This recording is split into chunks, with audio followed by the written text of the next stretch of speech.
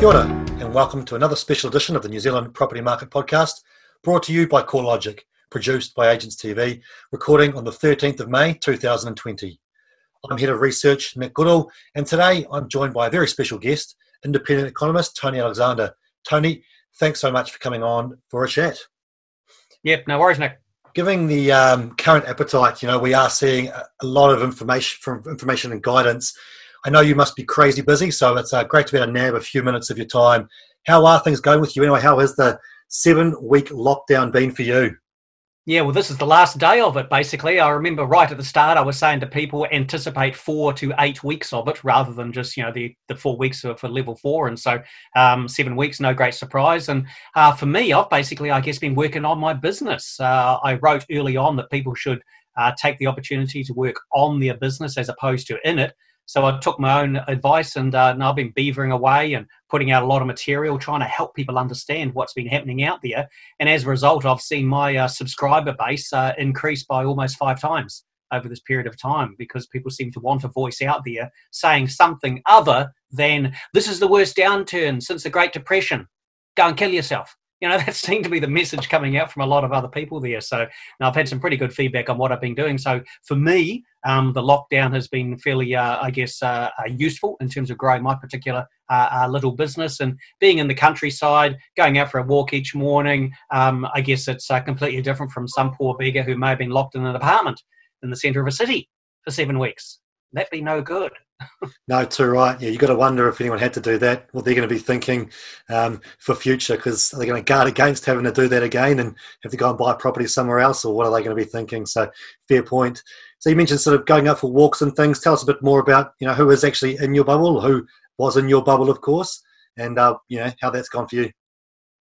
Yeah, my wife there, and also 80% of the children. So that's 4 of them, 4 of the 5. The eldest boy, he's down in Christchurch, but the other 4 are here, back from university and back from school, etc. And I mean, we've lived here for sort of a couple of decades or so. Everyone's used to being in this environment over an extended period of times. We're not people for going out to restaurants and things all the time. We're on a 10-acre block in the countryside. And so really, it hasn't made too great a level of difference to the lives of most of us. Just, the interruption on the schooling and obviously on the university side as well. So, I've been ready for a greater pandemic than this for about 18 years.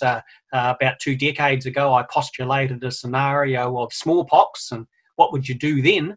Well, you'd lock yourself up for as long as possible. So I've had food stores and supplies ready for that sort of thing since shortly after the terrorist attacks, 9/11. And so this sort of lockdown where, it's pandemic, but you get to go to the supermarket every week. Luxury, basically. You are well ahead of the curve, mate. I never remember reading that stuff from you, but certainly you've been well prepared for this one, so good on you. Is there any one thing in particular you've missed that you're looking forward to, once we get to level 2 and going and doing, now that we're going to be out of it? Yeah, you see, a part of me wants to say the physical presentations, because I love being in front of people, presenting to a group of 100 or 500 or whatever. And I will feel that way again in a few months' time. But right at the moment, I'm so used to doing webinars and enjoying webinars. I want to keep doing webinars, quite frankly. But I eventually want to get back into the travelling around again and meeting people face to face. Now, the thing I think I've missed the most is not being able to go to Friday night fish and chips. There's tended to be a highlight of the week. Get those in, get some bottles of Coke in, etc. Veg out, watch recorded Gold Rush or Aussie Gold Hunters or some poor losers like that on TV shouting at the screen so the kids can hear, get a real job. So hopefully it's sinking into them. So yeah, that's what I miss, fish and chips. Fair play. I think you actually sowed the seed. I did mention on our podcast earlier in the week that, of course, we tried this record last week and we had a few connection issues, but you mentioned the fish and chips thing and we actually ended up getting fish and chips on Sunday for Mother's Day. So I think you sowed the seed for me last week and it was bloody good. I've got to give you that. So fair play. And you mentioned there about, getting out and speaking to people. Of course, for 25 years, you were chief economist at BNZ. You've gone independent now and continued on with that line of your business. Can you talk more about that transition from being with the BNZ to now being independent and what that's looked like for you and how you've enjoyed that? Yeah. No, well, I've definitely enjoyed it. The stress level, I guess, is lower. Not so much in terms of, there was an overbearing presence or anything. When I was with the BNZ, I said to people, look, I've got 98% freedom in what I can say, but the 2% matters quite a lot. And now I've got 100% freedom in what I can say, but of course it's only a small change, quite frankly. I guess it's allowed me to exercise the entrepreneurial spirit a bit more. And hence I've been able to sort of shape the weekly publication that I've been doing. I've got some changes coming down the track for that. I've set up a monthly survey there of real estate agents around the country, set up another one also for people's spending plans, try and give some retailers some insight into where things are going to go. For much of my time at the BNZ, I worked from home anyway, so doing that now is actually no change, quite frankly. And the level of demand for presentations is about the same outside the bank as in the bank. So still very busy doing that, although obviously that stopped in March and won't start up again for a little while, I guess, until we can get groupings of over 10 inside a room. Maybe if I do it in a picture theatre, then we could have 100 in there as an option. Good point. But it's gone fairly well so far. I mean, part of the benefit, I talk about entrepreneurial activities, etc. Yeah, but after sort of 3 decades in the banking sector, I don't feel the need to be making lots of money to service a mortgage or that sort of thing. I've got that luxury, which your average business person, I guess, doesn't have, where they have to make decent money to put food on the table at the end of the week. I don't face that pressure. So basically, I'm having fun informing people, which I guess is what I've always wanted to be doing since I guess got into the field back in the 80s. No, good on you. And I think, the way you talk about informing people, and I think it's the style you have as well around always providing the evidence to why you think something. So people can go, I agree or disagree with him, but at least you can see how you got to that point to let them make their decision for themselves. So I think that's a big part of it, is bringing that data in. And one thing I've noted recently is probably your increase in using sentiment and surveying people as well. So, that's obviously been a big part of where you've shifted some of your focus over the last 6-7 weeks that we've gone through COVID-19, as people search for, tell us what's happening now, because economic data is so slow. So how has the sort of sentiment gone for you in terms of your surveys of the different subscribers you've got? Yeah. Okay. Well, for the moment, people are uncertain what to think. And so I survey people and they say, I want to find out what other people are thinking, but everybody's uncertain. So it's a question of trying to look through, I guess, to the anecdotes people submit that, I guess, seem to make sense. And what I guess the greatest sense coming forward there, when I look at, say, the spending plans survey, people saying, yep, they're going to be increasing their spending in the areas of hospitality, eating out. Well, that's exactly what I've said. I'm going to eat out by getting my fish and chips and bringing them home to eat, I suppose, is one version of that. But people also, they've had time in their houses. They want to do renovations. So a large number of people saying going to do home renovations. So good opportunity for contract builders, etc., carpenters to get involved in that sort of thing. And gardening, people wanted to fix up their gardens. So maybe good activity for landscape gardeners, etc., in the garden centres. Travel, so there is potential for domestic tourism to pick up. I'm not ecstatic on that, because when you're in a recession and your unemployment rate is going to 7.5% or 8% or something like that, quite clearly people are going to rein in their spending to a great degree, but it'll help out a little bit for the tourism locations around New Zealand. So I found the spending plans survey to be fairly good. And from the real estate agents, I guess what I've found there, just their anecdotal comments and asking them to say up or down in response to a few questions, the insight I've gained there is that there are still many first home buyers and investors in the market. And they're in the market because the interest rates are so low. The LVRs, eventually the banks will pass on the removal of the LVRs, and because listings have been so short all around the country. There's a lot of frustrated buyers out there been looking and nothing to look at. And so they're hoping that the listings are going to come forward. So then the question becomes, will things be stressed enough so all these listings will be dumped onto the market? And the evidence so far is most definitely not. If people don't have to move, they're not moving. And those people who are thinking about it, they're going to do it later on down the track. So we're not going to get a lot of information until maybe 3 or 6 months from now, quite frankly. And you asked about sentiment. I guess I focus on sentiment and what people are seeing and feeling, etc., out there, because the actual numbers, they're just going to be all over the place like we have never, ever seen before. At the same time as we're going to be getting numbers showing a collapse in spending, we'll be getting other high frequency numbers showing it's starting to recover. At the same time as we're getting numbers before the lockdown showing the economy was quite strong late last year and early this year. And then later on, as we've got numbers, many of them all going upwards, we'll get data for this period and we'll see truly how much the economy shrank, during this quarter. So I'm really not actually looking much at the numbers, quite frankly, at all. They're going to be all over the place for the entirety of this year. Yeah, no, really good point. I mean, we've sort of said the same thing, especially with sales volume, sales values. We have to have a few high frequency, which tells about market activity, like the appraisals written by agents, and also the mortgage lending activity from the banks. And those are the two signs of activity that we're tracking. And we're certainly seeing that lift back up. But the one thing we don't know from that is you don't know, why are people listing? Why are people getting their property appraised? Is it because they have to sell? Or is it just because they were going to anyway, or they're going to maybe raise some cash, but they're not unlikely to see the price drop. So it's not really going to have too much of an influence. And yeah, so that's the things you can't necessarily get behind the numbers. And that's where I think you're right, talking to people. And one of the things I've been focusing on in our webinars is by saying to them, I'll speak for 20 minutes, half an hour, but then I want to hear some stories about what you guys are seeing and hearing and experiencing, and open the Q&A both ways, so I get to get something back out of it, because I can sit here behind the desk and look at numbers all I like, but hearing the real experiences of people is such a big part of it too. Yep. I find that particularly useful. That's a good idea. And it also challenges me. So one reason I like doing presentations is because you get the Q&A at the end. And I remember years ago, somebody said, so we'll just get you to do a presentation, but we won't have any Q&A. And I said, you just try it.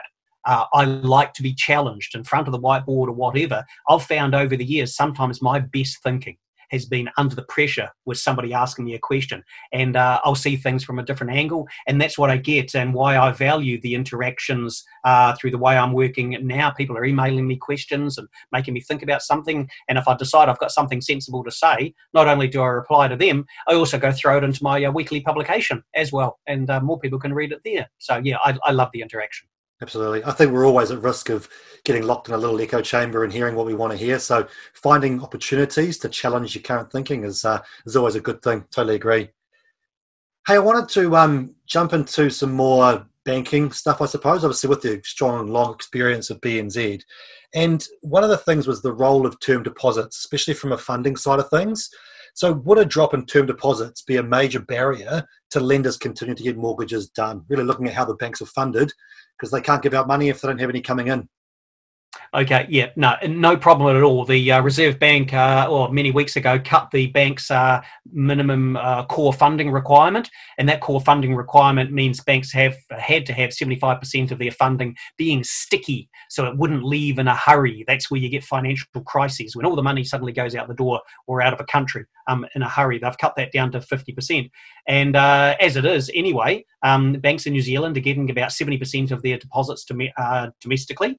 From the retail sort of base there. The other 30% is from the wholesale base, domestic and overseas. And writing in their monetary policy statement just this afternoon, the Reserve Bank noting that banks really aren't under any funding pressures there at all. And so, no, it's for the banks, it's not availability of money for themselves that is a constraint on their willingness to lend. It's simply the fact that they see high uncertainty out there. They can't price the risk. Any actuarial person, insurer knows this. You need to be able to price the risk. Once you can price it, you can set a premium and then you can sell your products. So banks need, first of all, to get a better feel for how this is panning out. Then they can sort of work out what the risk is, and then they can better set the interest rates on business loans, home loans, obviously, and the sectors they're willing to take some more exposure to and ones they want to cut back on. But on top of that, there is another overlay in that we do have new information now of a vulnerability in some sectors, tourism, aviation, accommodation, hospitality, that we never considered existed before. So this will lead to a permanent reduction in the willingness of banks around the world to lend into those sectors. And that's obviously going to spin out in terms of some businesses are no longer going to be able to afford to keep running because the cost of their finance will be higher on average, and new money for new operators won't be there as it was in the past as well. That reinforces the importance of investable money. If you've got money to invest, you're a valuable commodity, and maybe you can be backing a good business person out there with an idea in hospitality.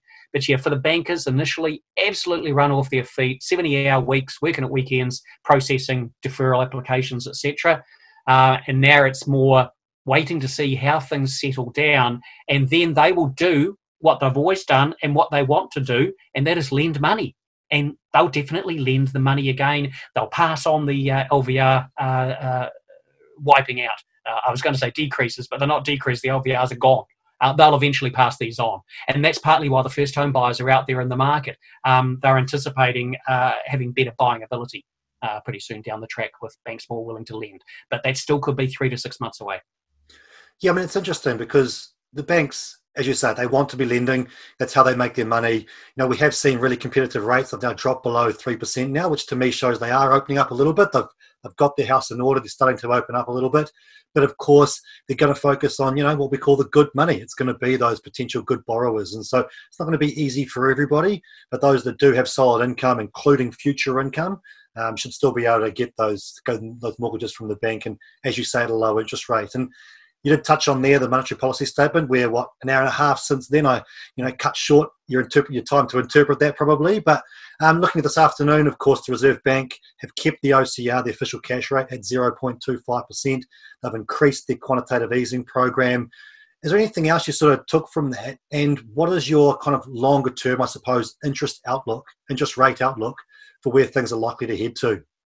Okay, first of all, on the interest rate side, people should assume these rates remain where they are now or a bit lower for the next 3 to 5 years. I think that's it, end of story.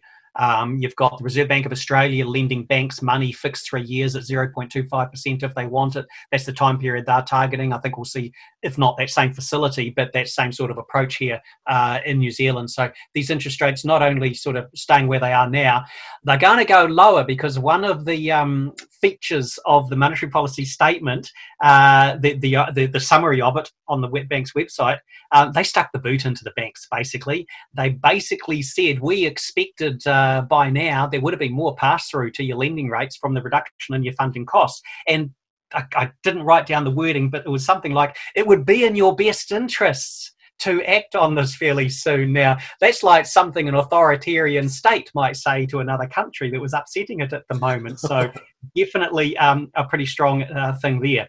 The other thing I suppose to mention here, relevance from the MPS, because people might scroll through it, and then you go to the search function in your PDF and you'll put in house prices, and then eventually you'll find the Reserve Bank has predicted that over this year, house prices on average in New Zealand will fall by 9%. Now, I haven't got to see if they've got a prediction for beyond that, but that's their forecast. So you might go 9%. A, that's within the range most people are talking about, okay, of 5 to 10%. B, hang on, we've got a point of comparison. Here we are with the Reserve Bank and a monetary policy statement in a crisis, and they've made a prediction. They've been here before during the global financial crisis. So in December 2008, in their monetary policy statement, what did our Reserve Bank say then for house prices? Well, back in December 2008, they predicted that average house prices in New Zealand would fall by 16% from the 2007 peak right through to the end of 2010 with downside risk. Well, actually, at their worst, they fell by 11% right in that month. When they were physically writing their MPS, that's when the house prices in New Zealand were at their lowest point. And they'd only gone down about 11, not the 16. And so they ended up being out in their prediction then by, 6-7% or something like that. And so we just have to be cognizant that for any forecasters at the moment, I know this from experience of 3 decades, you can get caught up too much in the most recent momentum.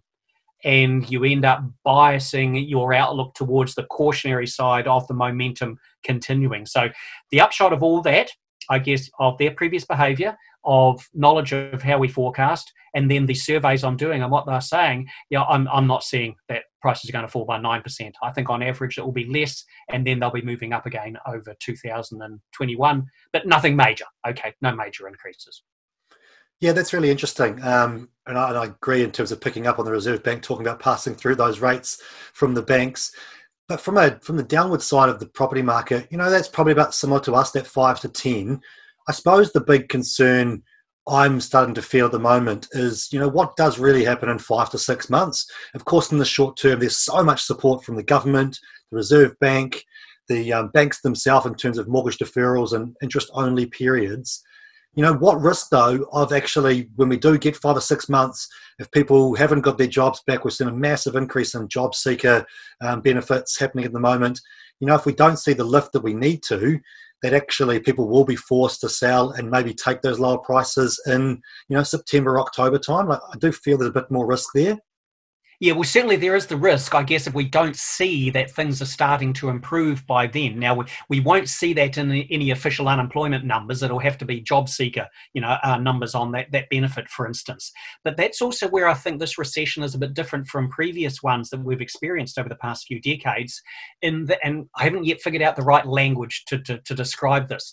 But in previous recessions, it's been, oh my God, when are things going to improve? If the outlook for New Zealand is really, really bad, I'm out of here. And we all talk about brain drain of our kids leaving the country because of all the horrors of the 1970s, the restructuring of the 1980s, and the continuing restructuring uncertainty of the 1990s as well. There is zero element of that this time around. No one is saying to me, mate, this place is stuffed, I'm out of here. We're saying the opposite. We are saying the rest of the world looks stuffed. I'm not leaving here. People who maybe were going to do an OE, they're sort of canning that, quite frankly.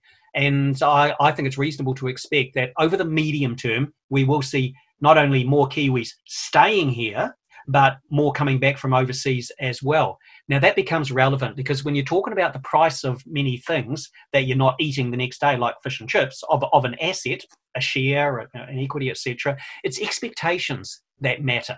And if we're looking at an environment where we expect the interest rates remain low for a long period of time, and we expect the net migration numbers will eventually improve, then people are going to look through to that eventually means the prices will recover again. I'll hold on as best I can.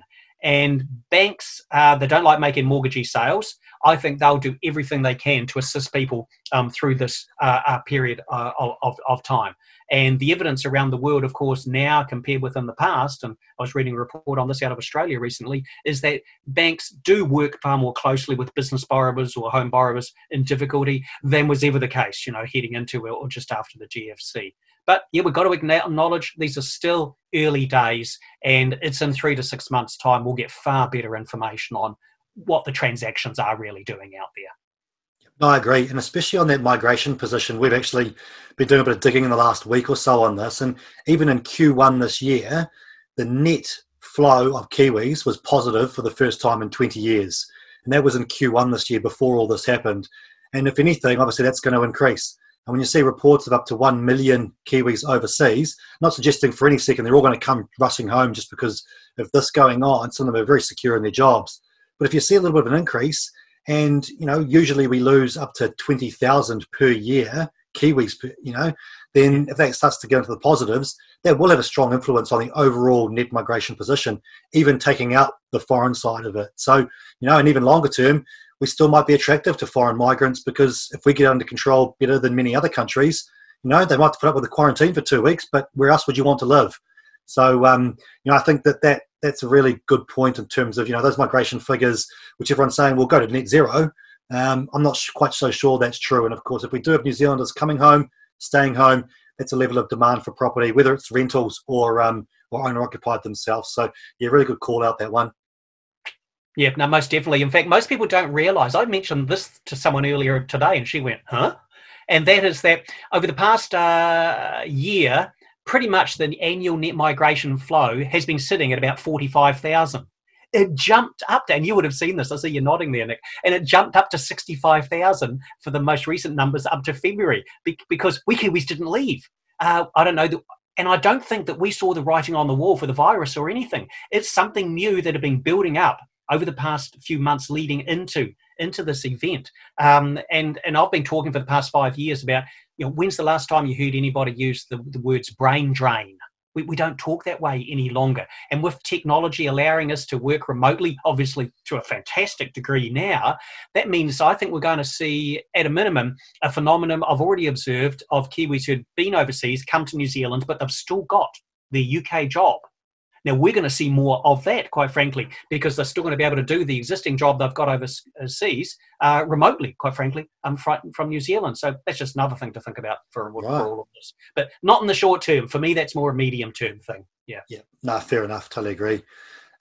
Before we move on from the banking stuff, I just want to touch on a few more things from Reserve Bank. You did mention the loan-to-value ratio restrictions, obviously being temporarily removed.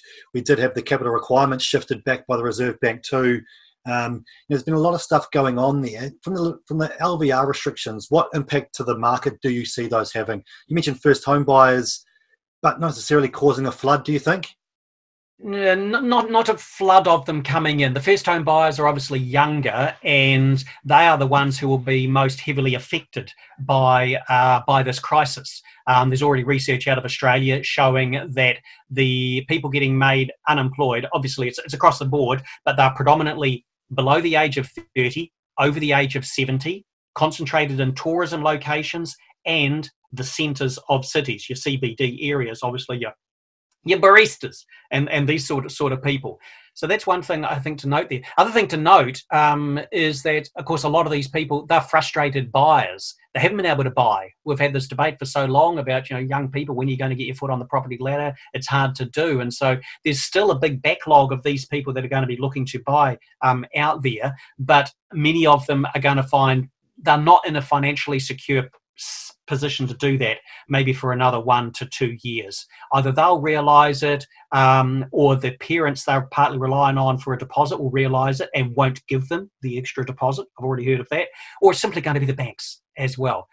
Banks, they do have useful information and they can sometimes give you the hard message you need to hear for your business and for your home buying as well. They have to undertake responsible lending. That's what people need to remember here. If the bank has turned you down, then it's because they don't think it would be responsible to advance you that money because of the outlook they've got for your sector, your job, or whatever.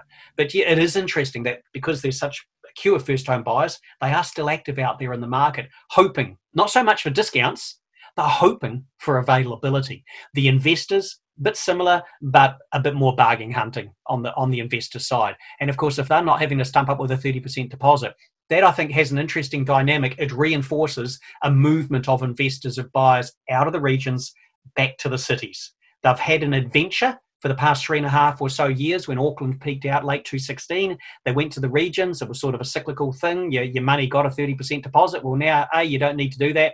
B, in the past, since late 2016, average Auckland house prices have risen 7% versus 30% in the rest of the country, ex-Auckland.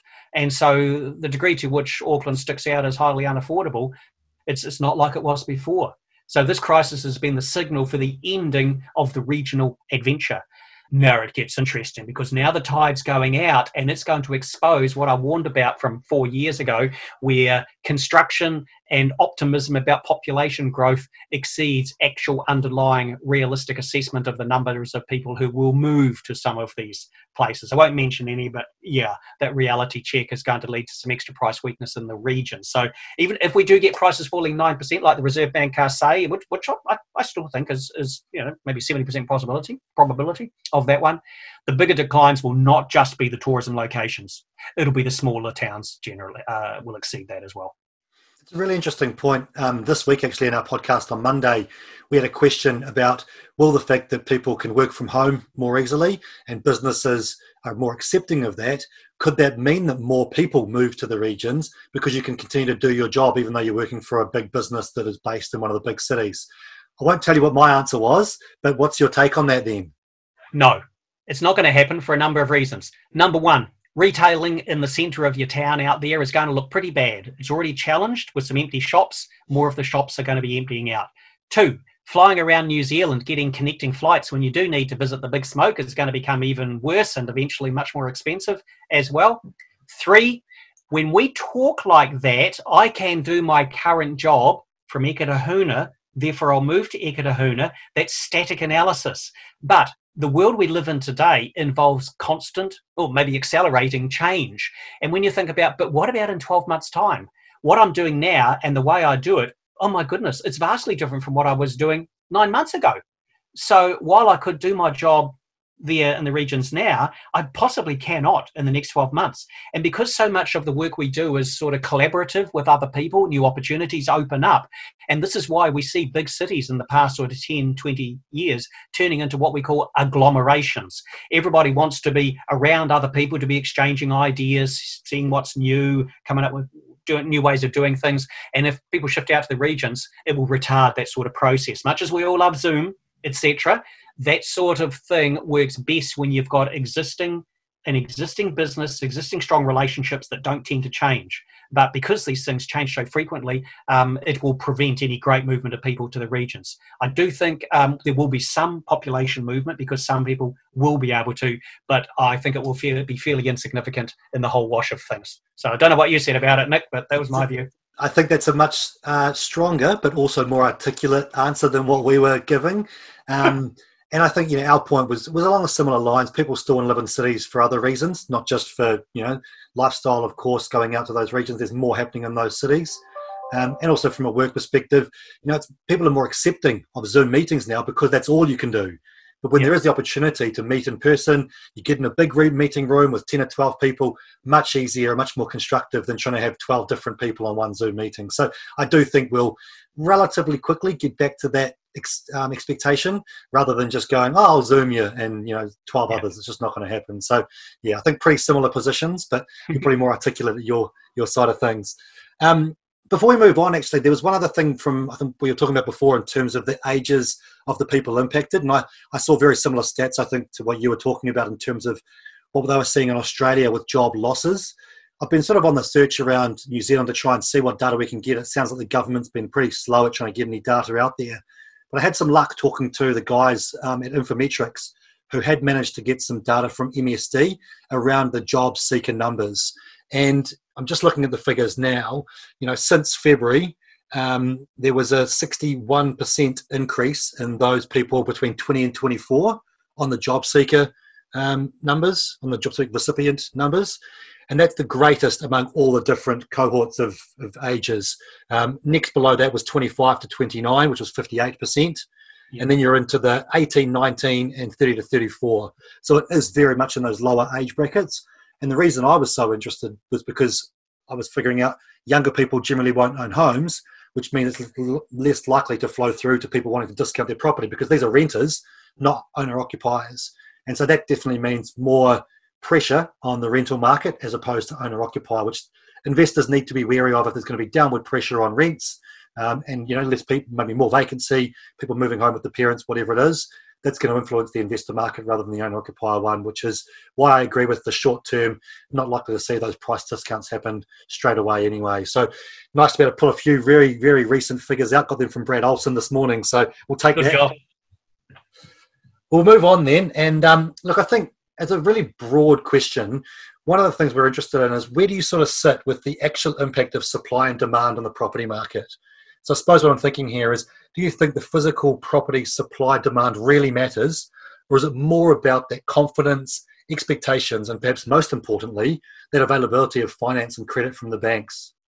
Yeah, I think it's the latter grouping of things. People often give excess importance to measures of shortages or these sort of things. And so you got to, if you got a concept of some sort of shortage, you got to also have some sort of concept of, but what is it supposed to be like? And what I mean there is, what do you think for this city should be the average number of occupants per house? And I worked out some numbers a wee while back. I'll just reach over and grab them and see if I can flick to this page quickly enough. And I had a look at Auckland's occupation rate there. And there it goes. And I worked it out for 2018 versus 2001. And over that period of time, Auckland's average occupancy per house went from 2.94 to 3.15. Okay, so it went up. Now, what have I calculated there? On the basis of, if you wanted Auckland to go back to the occupancy of 2001, it needs another 37,000 houses. So you might say, oh, okay, that's its shortage, because I think 2001 is where we should be. It's a subjective view. Oh, hang on. But what if you think Auckland should be like the rest of the country now, which has an occupancy rate outside Auckland of 2.68? Oh, then Auckland needs 87,000 extra houses. Yeah, but what if we'd like it to look like Nelson, occupancy 2.55. Then you need 118,000. Okay, bollocks on that. What if we think Auckland should look like the west coast of the South Island with an occupancy rate of 2.38 people per house? Then Auckland would need 183,000 extra houses. What do you choose? It's a smorgasbord, basically, and the person will choose, I think, what suits their underlying view or bias on, I guess what they'd like to see. And just because you have a perceived shortage there doesn't mean that you necessarily get a particular price outcome or anything. And in technical economic terms, there is no shortage. There is never a shortage in a market where the price can adjust to reflect changes in demand willingness versus supply willingness. So technically there's no shortage. But if you've got a view on what's optimal, then go for your life. Basically, the numbers are there from Stats New Zealand. You can work it out. Yeah, I mean, you're right. It's so different across the country. I think comparisons to Christchurch are always quite interesting too, with the market and where it's going there. But for Auckland, like you say, changing demographics, people who are used to living in Asia somewhere, many more people in a house, or, island families who live multiple families in a house as well. And if that demographic's changing dramatically, which at some periods of time it has been, then you just can't account for that in any calculation of shortage. And we've also steered clear of, putting any actual number on it. And I agree in terms of, it probably relates more to, credit availability and how much are people earning and willing to borrow to begin the market too, which comes down to confidence as well. Yeah, here's another thing for you. Back in, I think it was October 2018, we had the revised regional subnational population estimates from Stats New Zealand, and they cut back their estimate for Auckland's population by, I think, 77,500. And so the implied shortage, whatever number you had, reduced by like 26,000 or something like that. Okay, so you think, the shortage is less than we think. Yeah, and following October 2018, Auckland prices rose about 7%. So, there's no direct relationship there. There is not. No, great clarity. I love that. All right, mate, we'll shift slightly and maybe do it a little more briefly, but just wanted to look at the broader economy for a little bit. And I suppose what I'm interested in, there's been a lot of talk about how the crisis will impact the economy, sometimes for the better, through improved technologies and the like. Is there anything long-lasting that you think might come about because of all of this? Okay, the long-lasting, I think the changes in the workplace, so more people working from home 2 or 3 days a week and working in an office, so definitely reduced demand for central office space, I think, in that regard. I think the tourism industry I hope it never gets back to the size it was before, because we had people cramming in and messing up the country and killing us on the roads, clogging up the tramping tracks.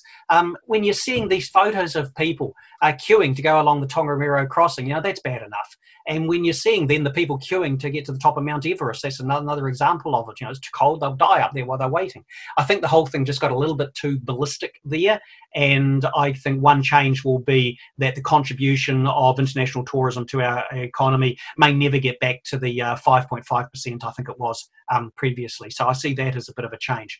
I think because we will see the banks reassess the riskiness of lending to retail, hospitality, tourism, aviation, it will lead to those sectors just generally being smaller than they were before. And of course, retailing, more online shopping. It's going to be a far greater challenge to the existing sort of storefront locations than was the case.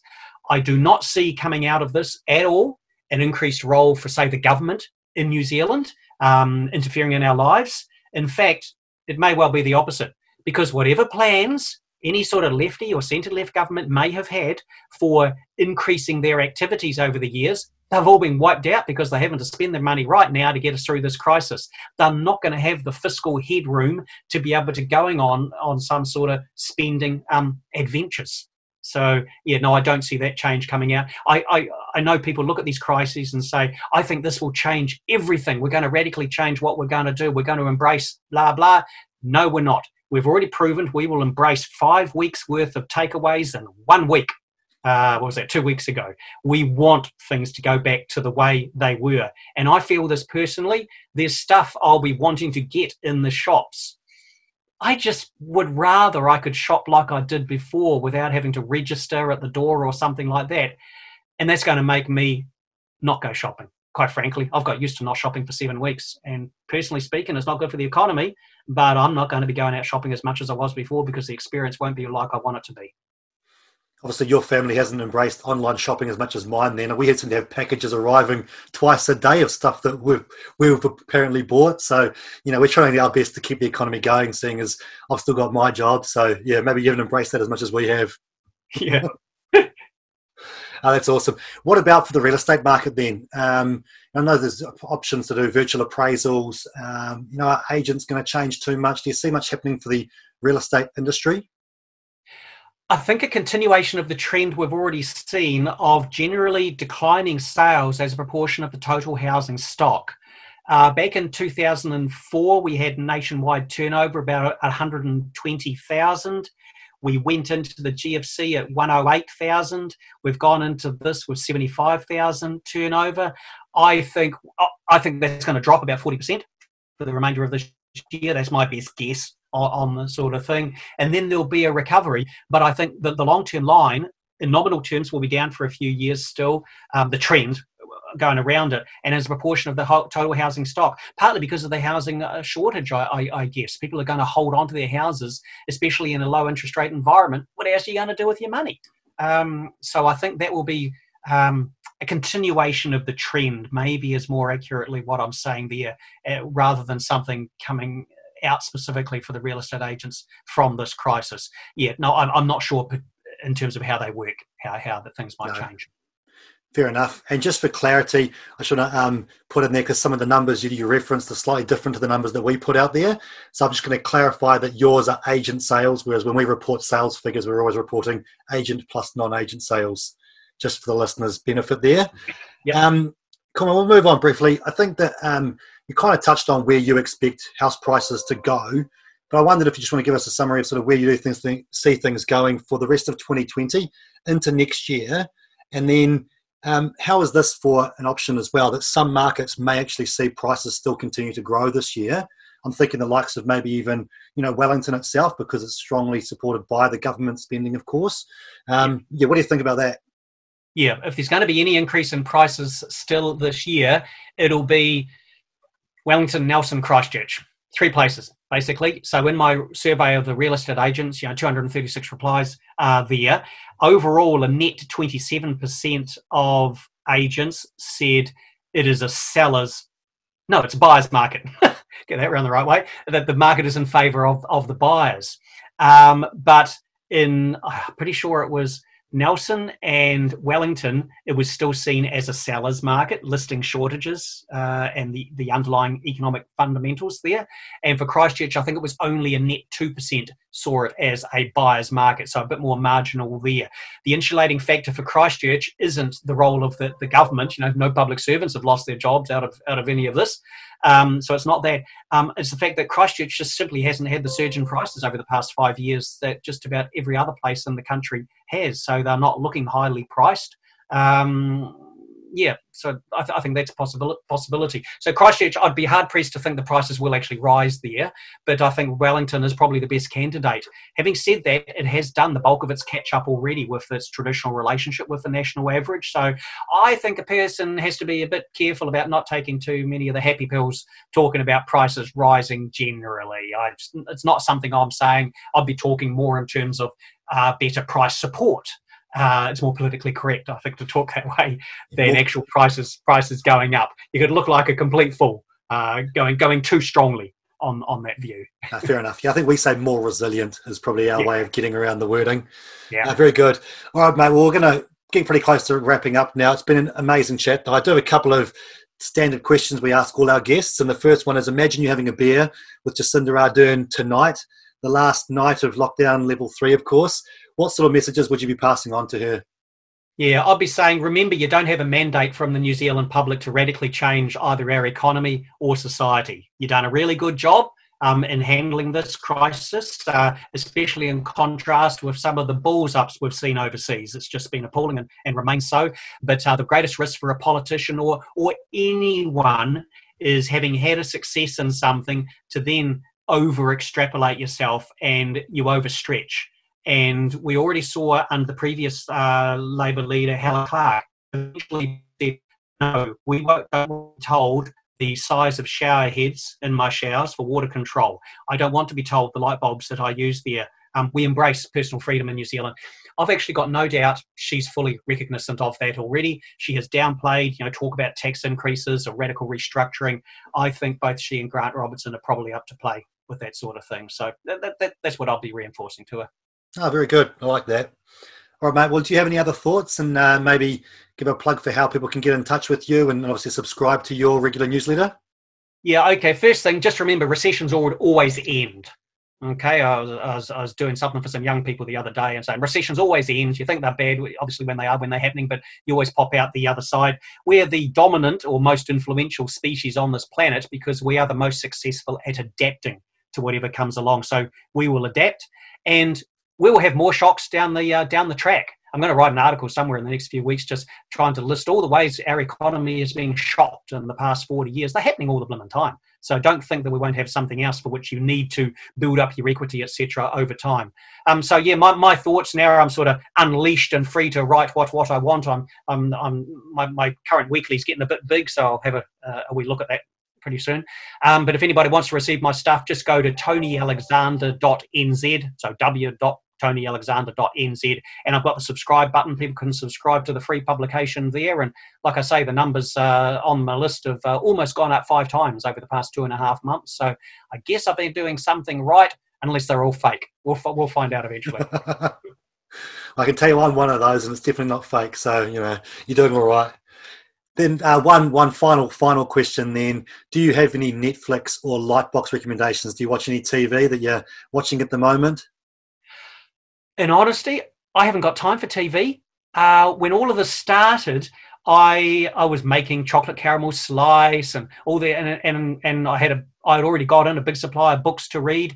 They're still sitting on the shelf there. I stopped the baking weeks ago. I'm doing so much, I guess, involving my business during the day and the early evening. I've hardly watched anything on Netflix for a long time. In fact, even before all this happened, I stopped watching much of Netflix 5 or 6 months ago. Too much choice. I don't know what I'm supposed to watch. And so I signed back up to Sky Movies, for instance, because it's already gone through a sort of a selection process. So if I want to watch a movie, I go there. Oh, plus in the countryside, we got ADSL. It's only given us about 3 Mbps download. So Netflix can be a frustrating experience sometimes. But 2 months ago, I signed up to Farmside Wireless. It's great. We're on that at the moment, but you can't really run Netflix through it because it's going to churn through your allocation pretty darn quickly. So there we go. If I want to vent out and watch TV, I watch fail videos on YouTube. That's what I love. I love it. Yeah, I like ridiculousness on MTV. But that's why we do the recommendations, so people listening can go, what's he listening to? Let's listen to that. But no, that's awesome. Thanks, mate. Oh, well, I do want to say, look, thanks very much for coming on. Really appreciate your time. Just to wrap up, please subscribe, rate, and review us to help spread the word.